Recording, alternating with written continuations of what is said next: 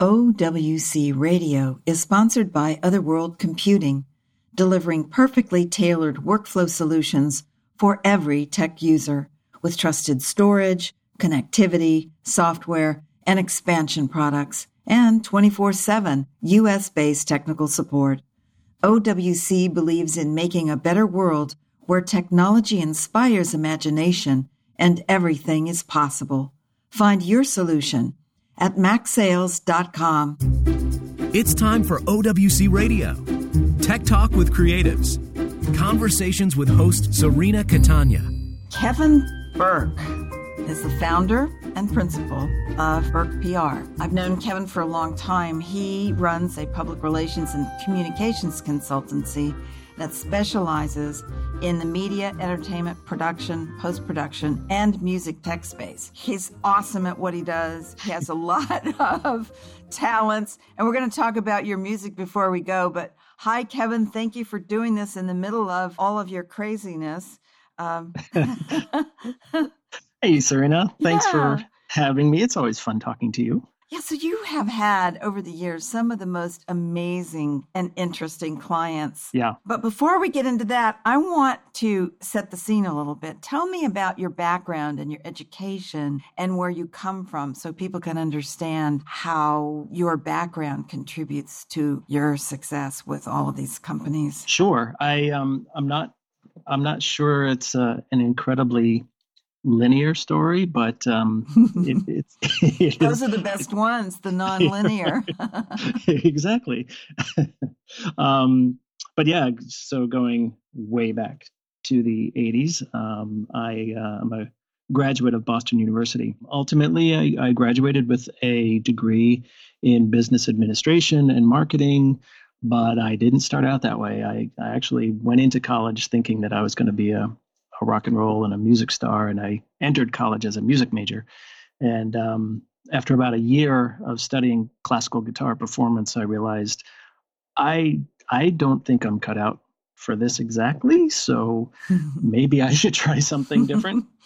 And I'm kind of glad that I had that realization at that very young age. I think I was 18 when I made that decision. But that decision landed me in a business school, not knowing anything about business, not knowing anything about anything really.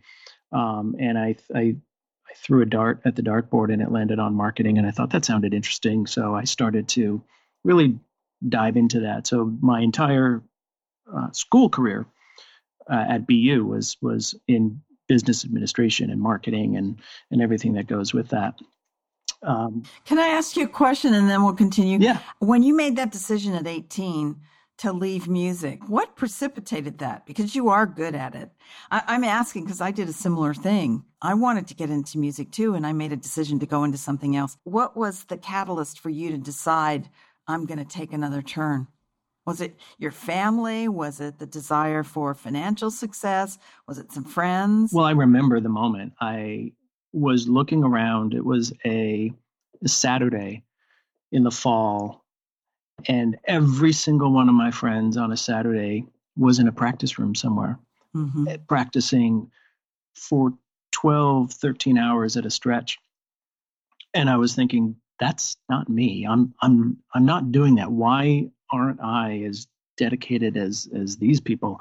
And I really started to ask a lot of questions about what I really wanted to do. And, is this more of a hobby? Is this something that I just gain personal pleasure from? Or is this really a career that I want to throw my entire self into? And I came to the realization that I think this is more of a hobby and something that I just enjoy. And I thought I was pretty good. I had some modicum of talent, but I wasn't convinced that I was good enough to, especially as a classical guitarist. I mean, geez, at the time, I think the biggest names out there were Andre Segovia and Christopher Parkening. And I'm like, I'm 18. I can't compete with that. There's no way.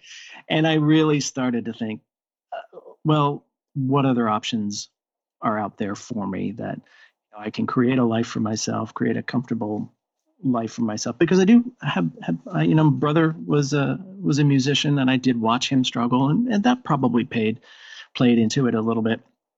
getting that sort of firsthand glimpse into how difficult it can be, Right. and the lifestyle that you have to lead if you want to pursue that dream, especially in the early years. And I wasn't convinced that that was for me. Right. So I said, okay, what else? What else can I do? And I literally fell into the business school. You are proving Chris Fenwick's point. He said something to me a few weeks ago that I really resonated with. And he said, look at what you want or what you think you want today, and look at what you did yesterday. And if the two of them don't match, then your want is in the wrong place. Yeah. And I think you're proving his point.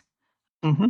Yeah. So, okay. Good So way of you putting it. decided 18 and there you are in business school. Yes.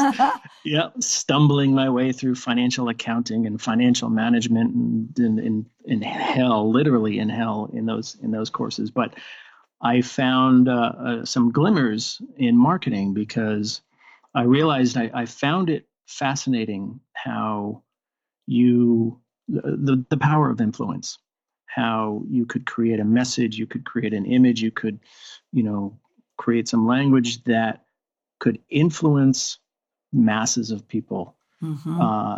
And that little kernel really kind of fascinated me. And it led me to dive a little bit deeper and a little bit deeper. And, that was my introduction to the whole concept of marketing and in particular in influence. And I think it was the influence part of it that really stuck with me, and began to shape my career as I move forward from there. Would you say you're an extrovert or an introvert? I think that I think I'm an introvert. Mm-hmm. I come across a lot of people personally, my personal life and through work. And I look at how they carry themselves and I say, God, I could never be like that. The sales guy who is, always the one at the party who's telling the best stories and making everybody laugh. I'm like, wow, how do you do that? I don't have anything that funny to say or that interesting to say. So, and I thought of myself as an introvert, but extroverted enough that I was always willing to, seek out and kind of find people to connect with. And again, kind of coming back to my business and my consultancy, that's really at the heart of it. And I think that's what's really driven me forward. I think it's interesting because I would have put you in the introvert category as well. I've watched you for years work with your clients and at large events like NAB or IBC, those kinds of events where everybody's trying to talk louder than everybody else and you have this very quiet way of working. But I can see how, as a young man, the ability to influence a lot of people through your writing, through your graphics, through your marketing and PR, how that would give you a voice. Yeah. Anyway, I'm thinking about that while you're talking. I think it's a perfect match for you, really, because you're smart and you have things to say. You're just not a braggart. Well, I was never really convinced that anybody would be that interested in anything that I had to say. Well, I always viewed myself as the man behind the curtain, Mm-hmm. in many ways, and Mm-hmm. and the notion of doing a podcast or doing something like this at first was very off-putting for me because it's like, well, no, that's not me. I put my clients in front of the microphone and help them out there, but this isn't about me. But I'm really glad that you always reach out to me and say, hey, let's do this, let's talk, because I really enjoy it. And I realize that it is a big part of what I enjoy is connecting with people like you and being able to just, talk and share ideas. And so I do really enjoy that. Well, the business is crazy right now. The whole business of PR, marketing, sales, and trying to help tech companies. At what point did you decide you really liked tech? Because a lot of your clients are tech companies. Some of them are startups, some of them are larger companies. Can you tell people who some of your clients are? And then I want to talk to you about at what point you decided you wanted to work with companies like that. Well, I can tell you today I have a pretty amazing group of companies that I work with. I could just run down the list. Acusonos is a company out of Greece, actually based in Athens. They make audio repair plugins. for content creators. Very, very cool company. FX Home, the creators of Hit Film. I love these guys. They're incredibly creative and community driven, just an incredible group of people. Filmic and Filmic Pro. These guys are just blowing my mind with what they're doing with camera video on the iPhone and Android devices. LumaTouch, the creators of LumaFusion, what these guys are doing with full-blown professional editing on an iPad is just incredible. Puget Systems, they make custom workstations for content creators. Again, another incredible group of people who are so dedicated to their customers and so dedicated to their community. That's the heart of their success. And that's what I love about them most. It's like, yeah, their technology is great and they're really smart people, but they're so connected with the community. And my old friend Jim Tierney in Digital Anarchy, doing some incredible things with visual effects plugins, and more recently with transcription.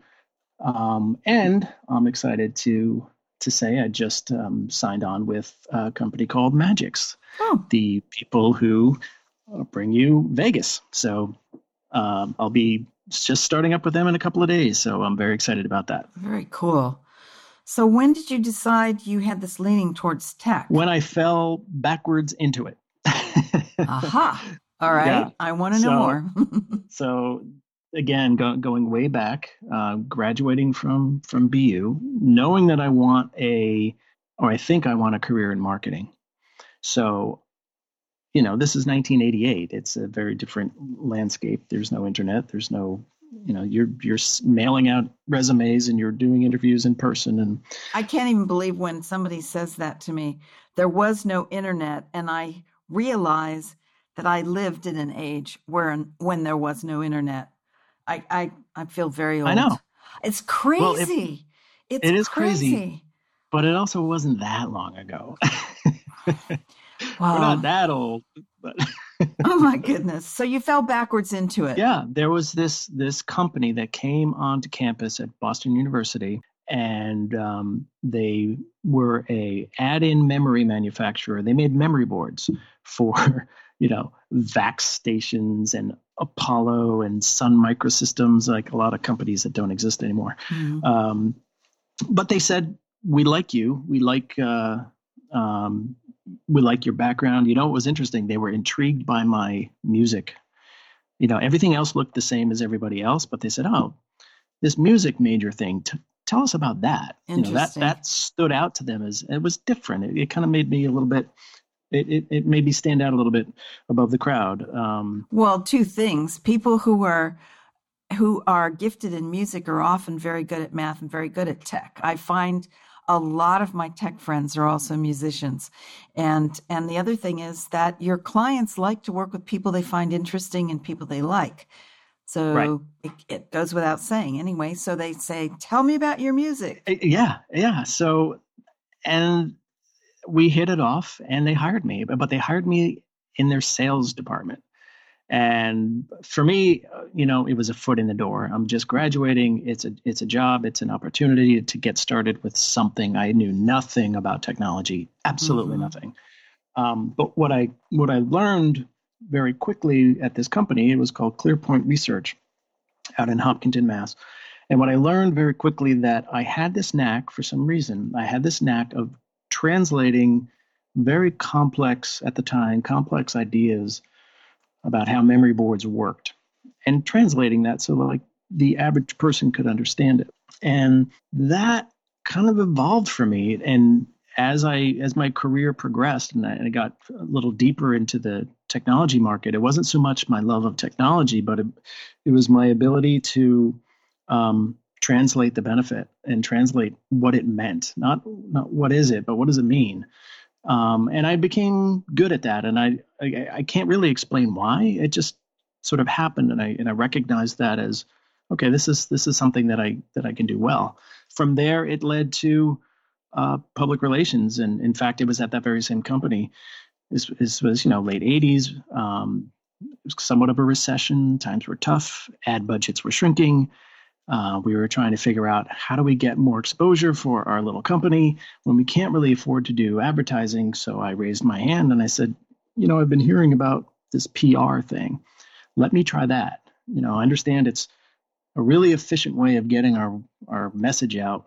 We don't have to pay for ads, but if we can get editors to talk about us and write about us, we can get that visibility. PR is more believable than ads for the masses in most cases anyway. I mean, I think advertising's good at building brand awareness and establishing your brand personality, right? But people really do believe PR. They do. If it's done right. Anyway, go ahead. they believe, they don't necessarily believe PR. They believe in the influencers, in the public. If there's a publication, back in the day, there were these magazines, PC Magazine that came out every month, and those were influential magazines, these tech journalists that people listened to. So it was my job to connect with these influencers, with these journalists and reporters, and make myself believable and valuable to them so that they would then turn around and tell the story on behalf of my company or my client. And that's the challenge. And that's because you're absolutely right. I do believe that while advertising is valuable, I also recognize that there are very, very few companies that are good at it. It's really hard to be good at advertising, and it's really expensive to be good at advertising. But not so much with PR. It's hard to be good at PR, but not necessarily incredibly expensive. So let's talk about that for a moment too. You have this new client. You find out you like tech. You find out you're really good at translating tech into normal speak so that people can understand. What do you say to people who nowadays say, well, I can do PR. I know how to tweet. I know how to put stuff up on Facebook. I often say just because you know how to tweet doesn't make you a good PR person. Well, I guess I throw it back in terms of, well, then what do you think PR is? Right. I think a lot of people have a lot of different answers. For me, it means something very very personal and increasingly something very different. I grew up in the agency world. After I left this company, I worked for agencies in Boston for many years, and I was observing how they operated, how they would staff up for a client, and how these very junior PR people would operate. And I also observed the frustrations on the client side, and it just seemed very, very, very broken to me. I think you may have alluded to it. I just saw a lot of inexperience and unwillingness to invest in immersing yourself in the industry, immersing yourself into, everything that's important to a reporter or to a journalist or to an influencer. You kind of have to be right there with them. You can't just be kind of reading a script that maybe somebody else wrote and then say, so are you going to write an article for me? How about now? Exactly. Exactly. And it just doesn't work that way. And nobody wins either. And I hated the whole sort of environment. And it was a very negative environment, especially in tech PR in the 90s. It was very adversarial. I would have reporters hanging up on me and yelling at me and like. Really? Why?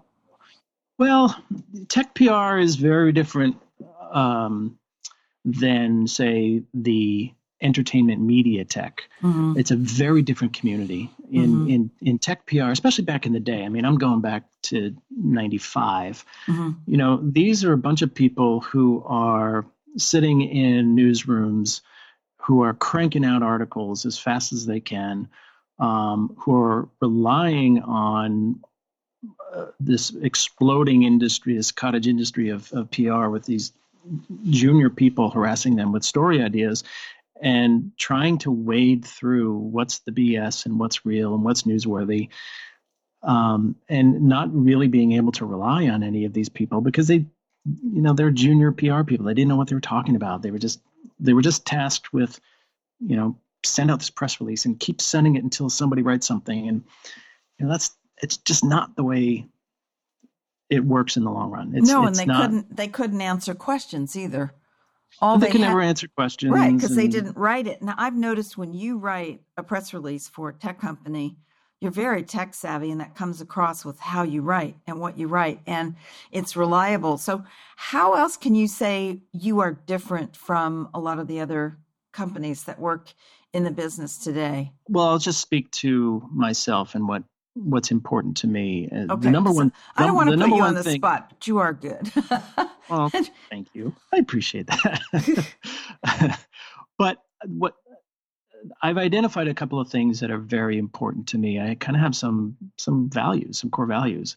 One of the biggest ones is relationships. And I've invested a lot of time over the past 20 years just in this industry alone into those relationships, because I need to be a trusted, valuable resource for people, not just relying on someone to write about my client. Here, I'm going to send you stuff, you just write about my client, because that's just serving me. I'm not interested in just serving me and my clients. I want to be valuable for you because I understand you've got a job to do. You need to create value for your readers, for your listeners, for your viewers. And you're not going to be successful unless you have really good things to talk about or write about or demonstrate. So let's work on this together. How can I help you be more successful? And then, you know what? At the end of the day, you'll be successful. I'll be successful. My clients will be successful.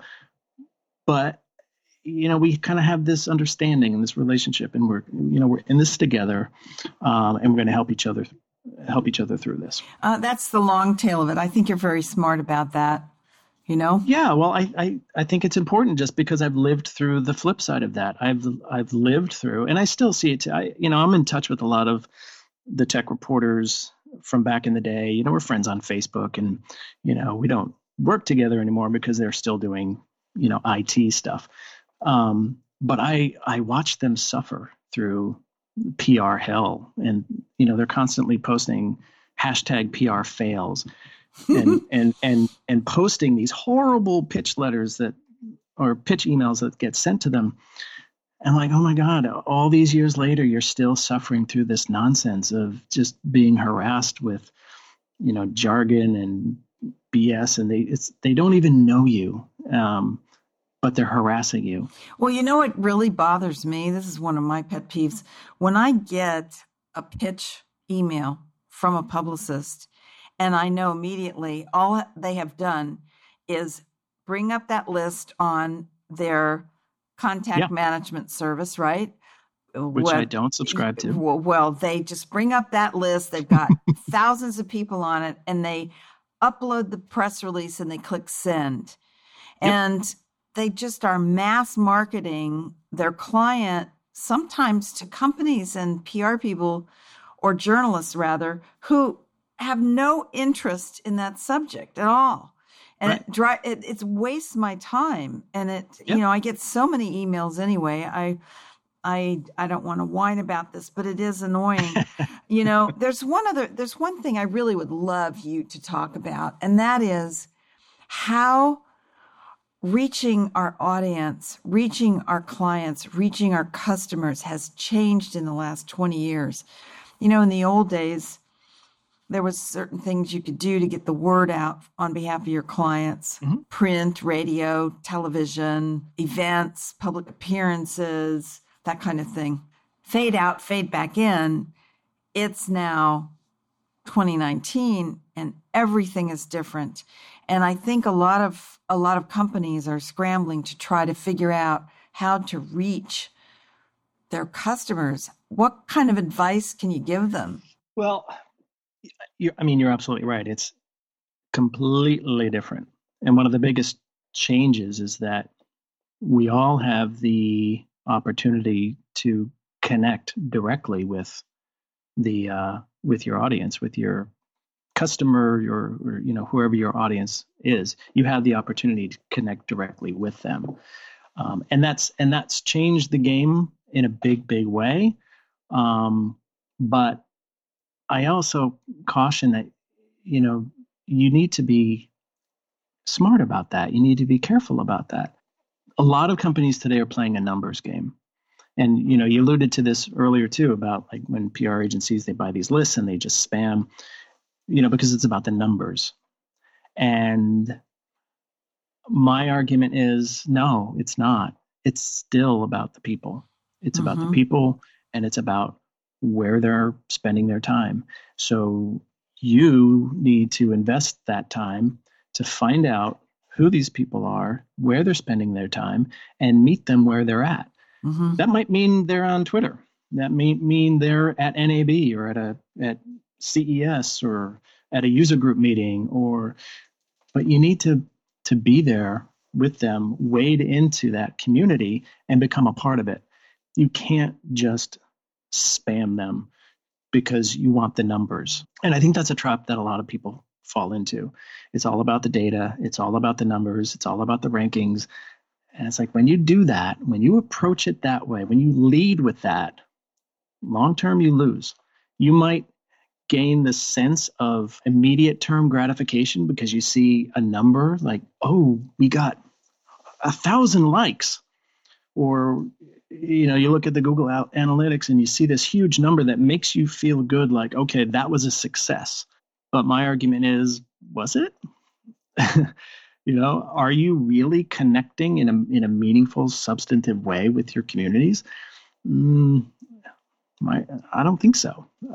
It's not to say that data is not important. It's not to say that the numbers are important to use as a guideline, as, keep that in mind to see, they're measurement tools.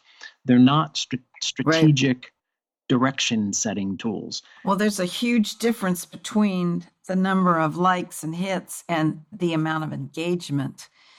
And, that's right. And I see a lot of people trying to do this for themselves, and they're spending a lot of time doing, they're making videos that they hope will go viral, or they're tweeting, or they're Facebooking, or they're on Reddit or Pinterest or Etsy or heaven knows where. And nobody's listening, nobody's looking, nobody is aware. It's almost like they're shouting into the wind. You talk to us a little bit about the demographics of the different outlets that you think are valuable for your clients. Like, for example, which client would you put on YouTube, or which would you work on Facebook with, or is it all of the above? Again, it's about where are your people spending their time? Where is your community spending their time? It might be Twitter. It might be YouTube. It might, it really depends. But I kind of look at it differently. I look at, what's the story that we're sharing? What's the value that we're adding to, if you're, an Acusonos, right? And you have these incredible audio repair plugins.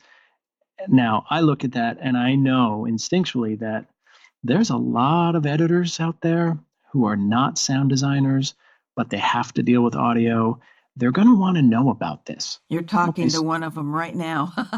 So I think sound is my weak point. We were talking about it at the Creative Summit this weekend. Sound is really tough. So they have solutions. Well, exactly. So it's like, okay, so where are these people? Where are these editors? Well, they're in a lot of different places. So you kind of need to wander around into all of them and connect with them. So for example, with Acusonos, it's, there's traditional coverage, because for me, you get an article in, say, a Studio Daily or Post Perspective or Post Magazine or Pro Video Coalition. I mean, these are all great places to start a conversation, it's not the end game. That article in Studio Daily is not the end game. That's the starting point. That starts a conversation. Then you take that content, then you take it to Twitter and say, hey guys, I heard you were talking about sound last week. Have you seen this? Let's talk about it. And you engage. And, so it's all about engaging and bringing value to the community and understanding all of the different avenues that are available to you in order to do that. So it's not a campaign. It's not a neat little package. It's just your ability, your willingness to connect and engage with the community and understand where they are. Mm-hmm. And it often means they're in many, many different places. So you need to be there. I think your personal approach is really important. I try to talk to people about that, and some people just don't get it. But you're the kind of person who will pick up the phone or will send an individual email and say, hey, I have this new client. I think this is interesting for you. What do you think? And so it becomes a service that you're offering to journalists, which we appreciate. Me as a journalist, putting my journalist hat on, I really appreciate that because I know that when I get an email from somebody like a Kevin Burke, it's going to be something that was thought out that's aimed directly at me. I'm curious because you've handled a lot of startups. Mm-hmm. How do you feel about some of them stay with you for years and others say, okay, we're really big. We don't need you anymore. There's that kind of attrition thing that happens. It used to happen to me when I was managing writers and directors many years ago. They would get the one big hit and then they would say, okay, I'm going to go on to a bigger company. Is that hard for you, or do you find most people are staying? I don't want to embarrass you with this question, but I'm just curious about it because you work so hard. We all work very hard on behalf of our clients, and loyalty is not what it used to be. It's case by case. A lot of my clients stay with me. Yeah, I'm looking at years. this list and I'm thinking you've had a lot of these guys for a long time. Yeah, because there's a lot of trust that's built up. There's a lot of I work very closely with. I really do partner with my clients, and I get involved in their day to day, and it becomes, well, how can I continue to add value to this team so that we can continue to grow, and we evolve, and our relationship evolves as time goes on. Yes, sure. There are absolutely times where I've had clients get acquired, and that's usually that's the end of the. I've only had one exception was when my client Cineform was acquired by GoPro. And I thought, oh man, that's it. I've lost a client. But Cineform, the team, we had such a great rapport, and they told GoPro that no, you need to keep Kevin on board because he can really help communicate to the filmmaking community. And it was one of those examples where when a client got acquired, but I still was able to stay on and work for a few years, which was fantastic. But, for the most part, they do stay longer term because, we're just growing together, if that makes sense. Yeah, absolutely. So let's talk tech for a minute. I'm curious about your take on where the business of tech is going for filmmakers and for creatives. Do you see a trend happening anywhere that you want to talk about? I have some thoughts, but I want to know from you what you're thinking. Yeah, well, there's certainly things that I'm excited about. Mobile filmmaking being one. Democratization in general. I think we've been watching democratization happen for years now, and it just kind of goes from it evolves. We watched it evolve from linear editing to non-linear editing to, in the camera market, we went from big cinema cameras down to DSLRs. And now we're talking about, shooting, directors like Steven Soderbergh shooting major films on an iPhone. I'm fascinated by all of that. And I feel like right now we're in this incredibly exciting time with mobile devices and mobile filmmaking because it is accelerating that democratization even more. So what Filmic is doing, what LumaTouch is doing, just really exciting.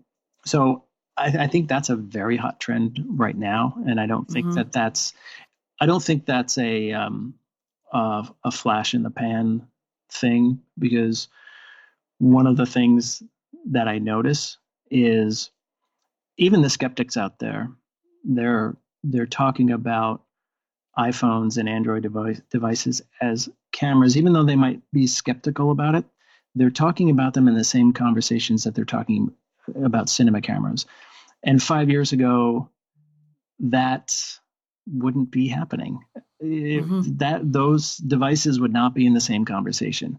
And now, just like DSLRs got folded into those conversations, mobile phones, iPhones are, part of that conversation. And I find that really interesting. And I thought, as somebody who's very involved with the Final Cut community, I thought, well, is LumaTouch competing with Final Cut Pro? But no, it's integrating, isn't it? It's integrating. Oh, yeah. You can export your XML from LumaTouch directly into Final Cut. So I think, how do you feel about all of that? Like they're playing together. Filmic Pro and DubDub, they talked about the new iPhone and being able to shoot in more than one angle at the same time. I'm excited about that. When is that coming out? Are you allowed to say? I want it now. Can I have it now? Sooner than you think. So no, good. No, that is coming very soon.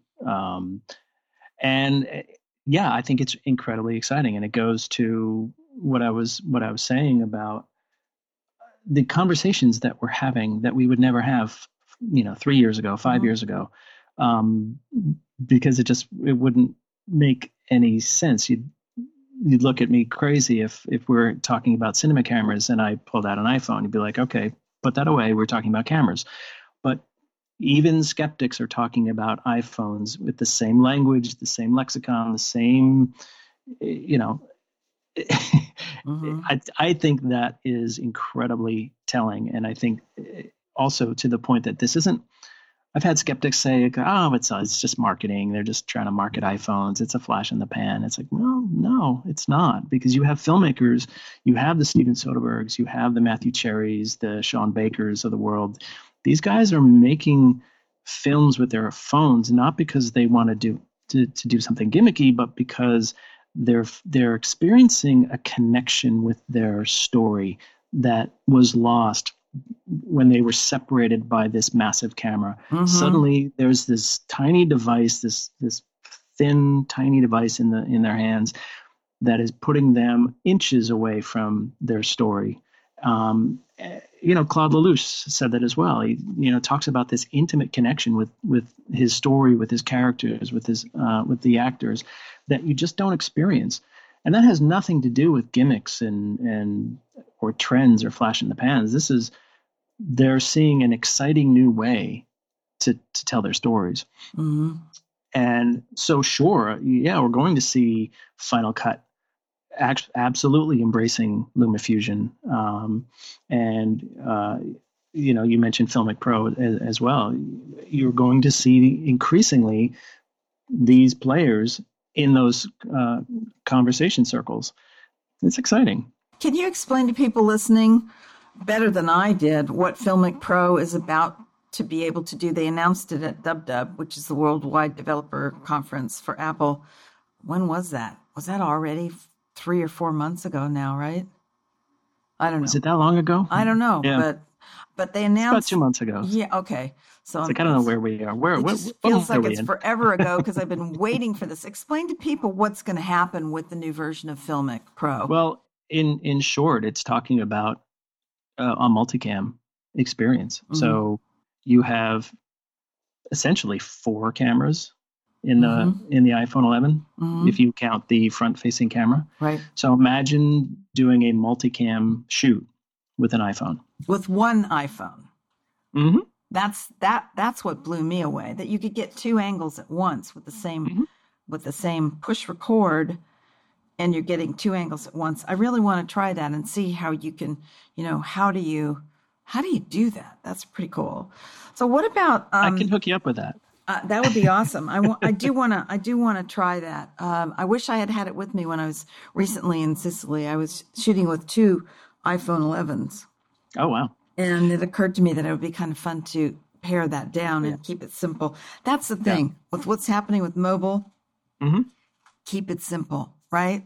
It's exactly if you can. I mean, if it's appropriate, there are obviously some projects where mobile's not appropriate, but if you can keep it simple, it's lighter, it's easier to travel internationally, it's easier to navigate your way through situations that you might get, You might get robbed if you're walking around with a huge camera. You might get mugged.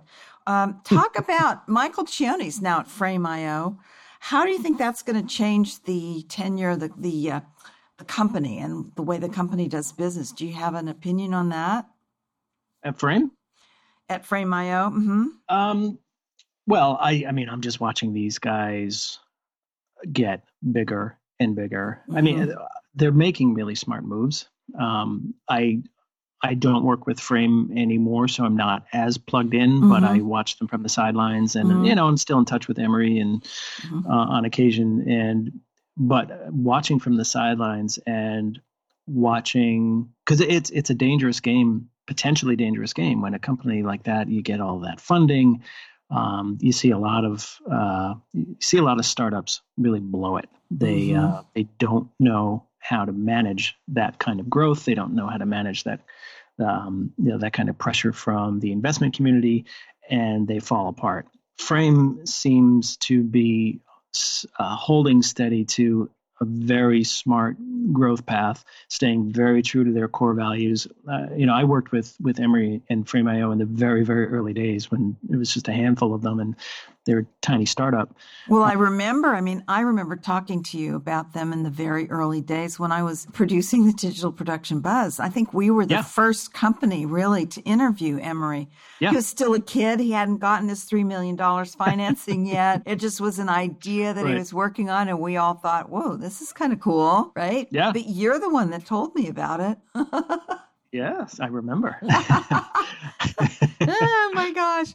I remember when we're getting older. Yeah, I know.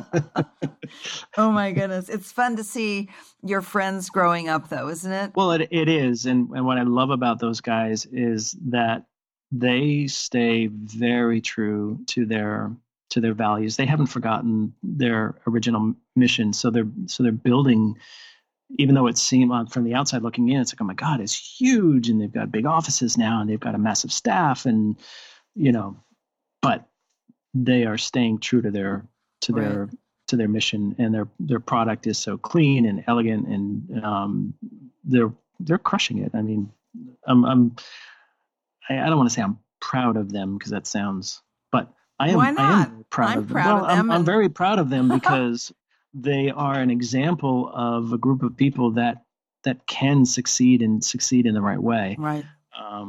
So yeah. Okay. They're an incredible company. I have two questions for you before we switch and talk about your music. One is, I'd like you to think for just a second about advice you can give to other startups about how to sort of launch. What do you think startups need to know in order to approach their market properly, get the word out in the right way? Well, I think at the very bare minimum is kind of what I was saying about Frame, is know your mission and your values, and what value are you bringing to your customers, mm-hmm. and stay very, very true to that, and understand that in order to demonstrate value to your community, you have to connect with that community, mm-hmm. And connect with them in meaningful ways. You'll gain loyalty. These people will stick with you if they trust you, if they believe in you. And so your ability to authentically and genuinely share the value that you're bringing to the marketplace, that's such an important place to start. And I emphasize the word genuine and authentic, because there's a lot of marketing out there that I feel is very disingenuous, is very jargon filled. Mm-hmm. It feels like BS. And well, a lot of it is. A lot of it is. And I would say, if you're hiding behind jargon, that's defensive posturing. It means that you're not confident enough in what you're doing to just say it. Just say it. Simplest terms. What do you do? Yeah. Don't spin it. Don't put fancy made up words around it because you think that will make you sound more valuable than you are. No, incredibly simply just state it. Right. And stay true to it. Yeah. And that will resonate. I promise you, that will resonate. And everything that we were talking about before, connecting with people where they are. You'll resonate with people. So what do you say? I mean, everybody would love to be able to, especially young companies, would love to be able to have the ability to hire a professional to help them.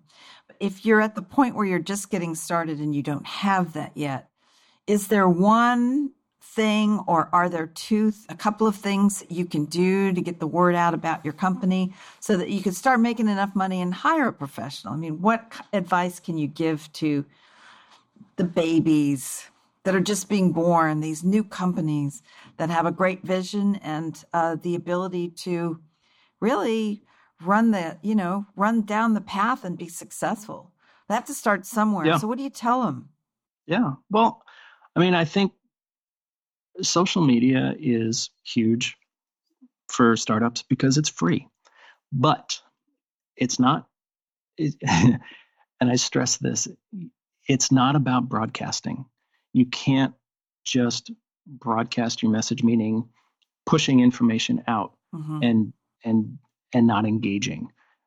Engagement is so key. Use Twitter, use Facebook groups, if you're a video company, use YouTube, build a community and engage with them and offer them value.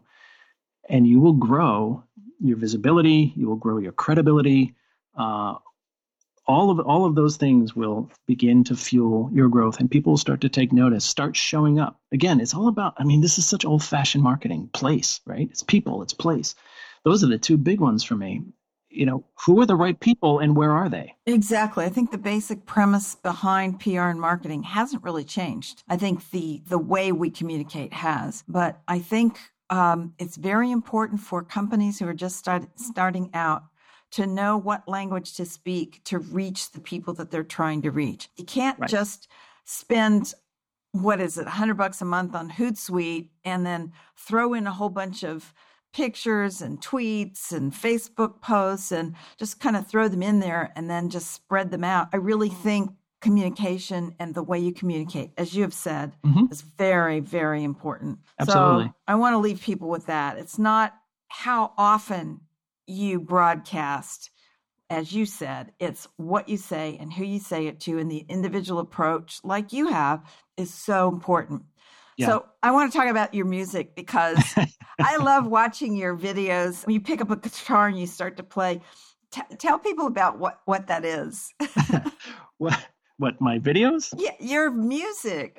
How did you get back into playing your guitar and really having fun with it and not being afraid to share what you're doing with other people? Tell people who don't know you what you do with your music, first of all. Well, it's always been something that I just did for my own personal pleasure. When I was a lot younger, I'd play in bands, and you get kids and kind of life takes over. I'm not playing in bands and playing gigs anymore. But it was a couple of years ago that it doesn't hurt that you have clients like GoPro and Filmic, and I've got all these cameras suddenly, and I've got all this great editing equipment. And I was sitting there one day and I said, I'm going to point a camera at myself and just see what happens. And, I'll just have a little fun with it. So I did this one video. It was, my first video was a Pink Floyd. It's like, I love David Gilmour. I love Pink Floyd. I'll just do a Comfortably Numb solo. And I'll put it on Facebook, and, maybe my brother will see it. Maybe, maybe my mom will see it. And all of a sudden it blew up. We all saw it. Yeah, right. Everybody. It was awesome. And all of us people were coming out of the woodwork like, dude, what was that? You play guitar? Like, I've known you for 20 years and I didn't even know you play guitar. So it was really fun seeing people's reactions and then people coming and saying, more, do another one. I want to see more. So for me, it was a way of, well, I don't perform live anymore, but kind of feels like it's that same feeling of performing live. Like, wow, this audience seems to be really enjoying this. So just for fun, every once in a while I'll set up a camera and I'll pick a song and I'll just play it and put it up there. And so it's, for me, it's a lot of fun. What equipment are you using? What's your guitar and what equipment are you using? So my favorite guitar. So I have 2 Fender Stratocasters. I'm cheating because I know the answer, but I want people to know. Yeah. So I have a 1988 Fender Strat Plus, which I didn't realize until recently is a pretty valuable guitar. I bought it in 1988 for like $200 at a little music store in Allston, Massachusetts. And not really knowing what I was buying, it just said Fender, and I knew I wanted a Fender Strat. So it's like, I finally have a Fender Strat. So that's my baby. That's over 30 years old now, and it's an incredible guitar. And I have another Stratocaster my wife and my kids gave me for my 50th birthday a couple of years ago. This beautiful black Strat with the white pickguard. I love it. It's basically an Eric Clapton Strat. And I have the very first electric guitar, which I still have. This is a 1975 Gibson Les Paul, which has not debuted in any of my videos yet. So I need to break that one out. Gotta do it. Gotta do it. So, but yeah, it's a lot of fun, and I just record either directly into GarageBand. I'll lay down a rhythm track, and then I'll turn on the camera and lay down a solo track over on top of that. And, I'll just edit in, lately I've been editing in LumaFusion, but used to edit in iMovie, but now I have LumaFusion, which is great. Just, real simple, clean cut videos. And then I post them to YouTube and Facebook. So how are you capturing the sound into GarageBand? So I have a little device from IK Multimedia. It's the iRig Pro. I plugged my guitar into this device, and this device has a USB connection right into we could plug it right into my MacBook Air and record directly into GarageBand. Wow. So now you're going to become a YouTube influencer, and you won't talk to me anymore. Well, that's awesome. I don't know about that. But.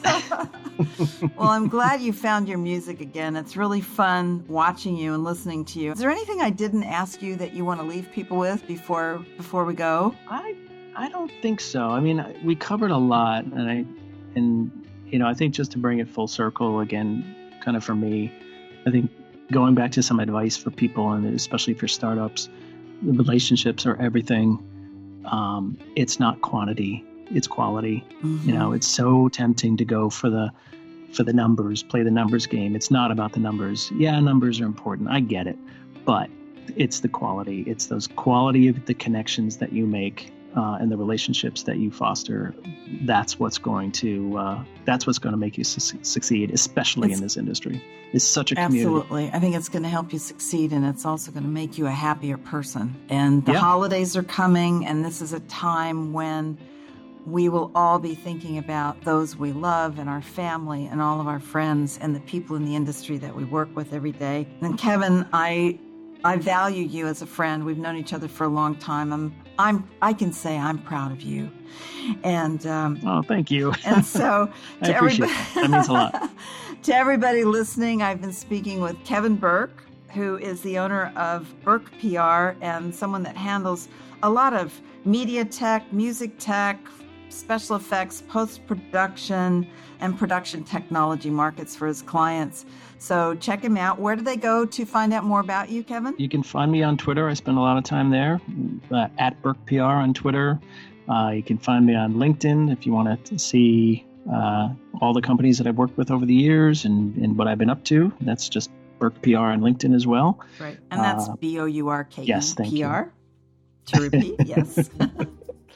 Yeah. All right, everybody, check him out. And if you enjoy OWC Radio, please subscribe, click like, send us your comments. Let me know who else you might find interesting to listen to. And you know what I tell you guys every week, get up off that chair and go do something wonderful today.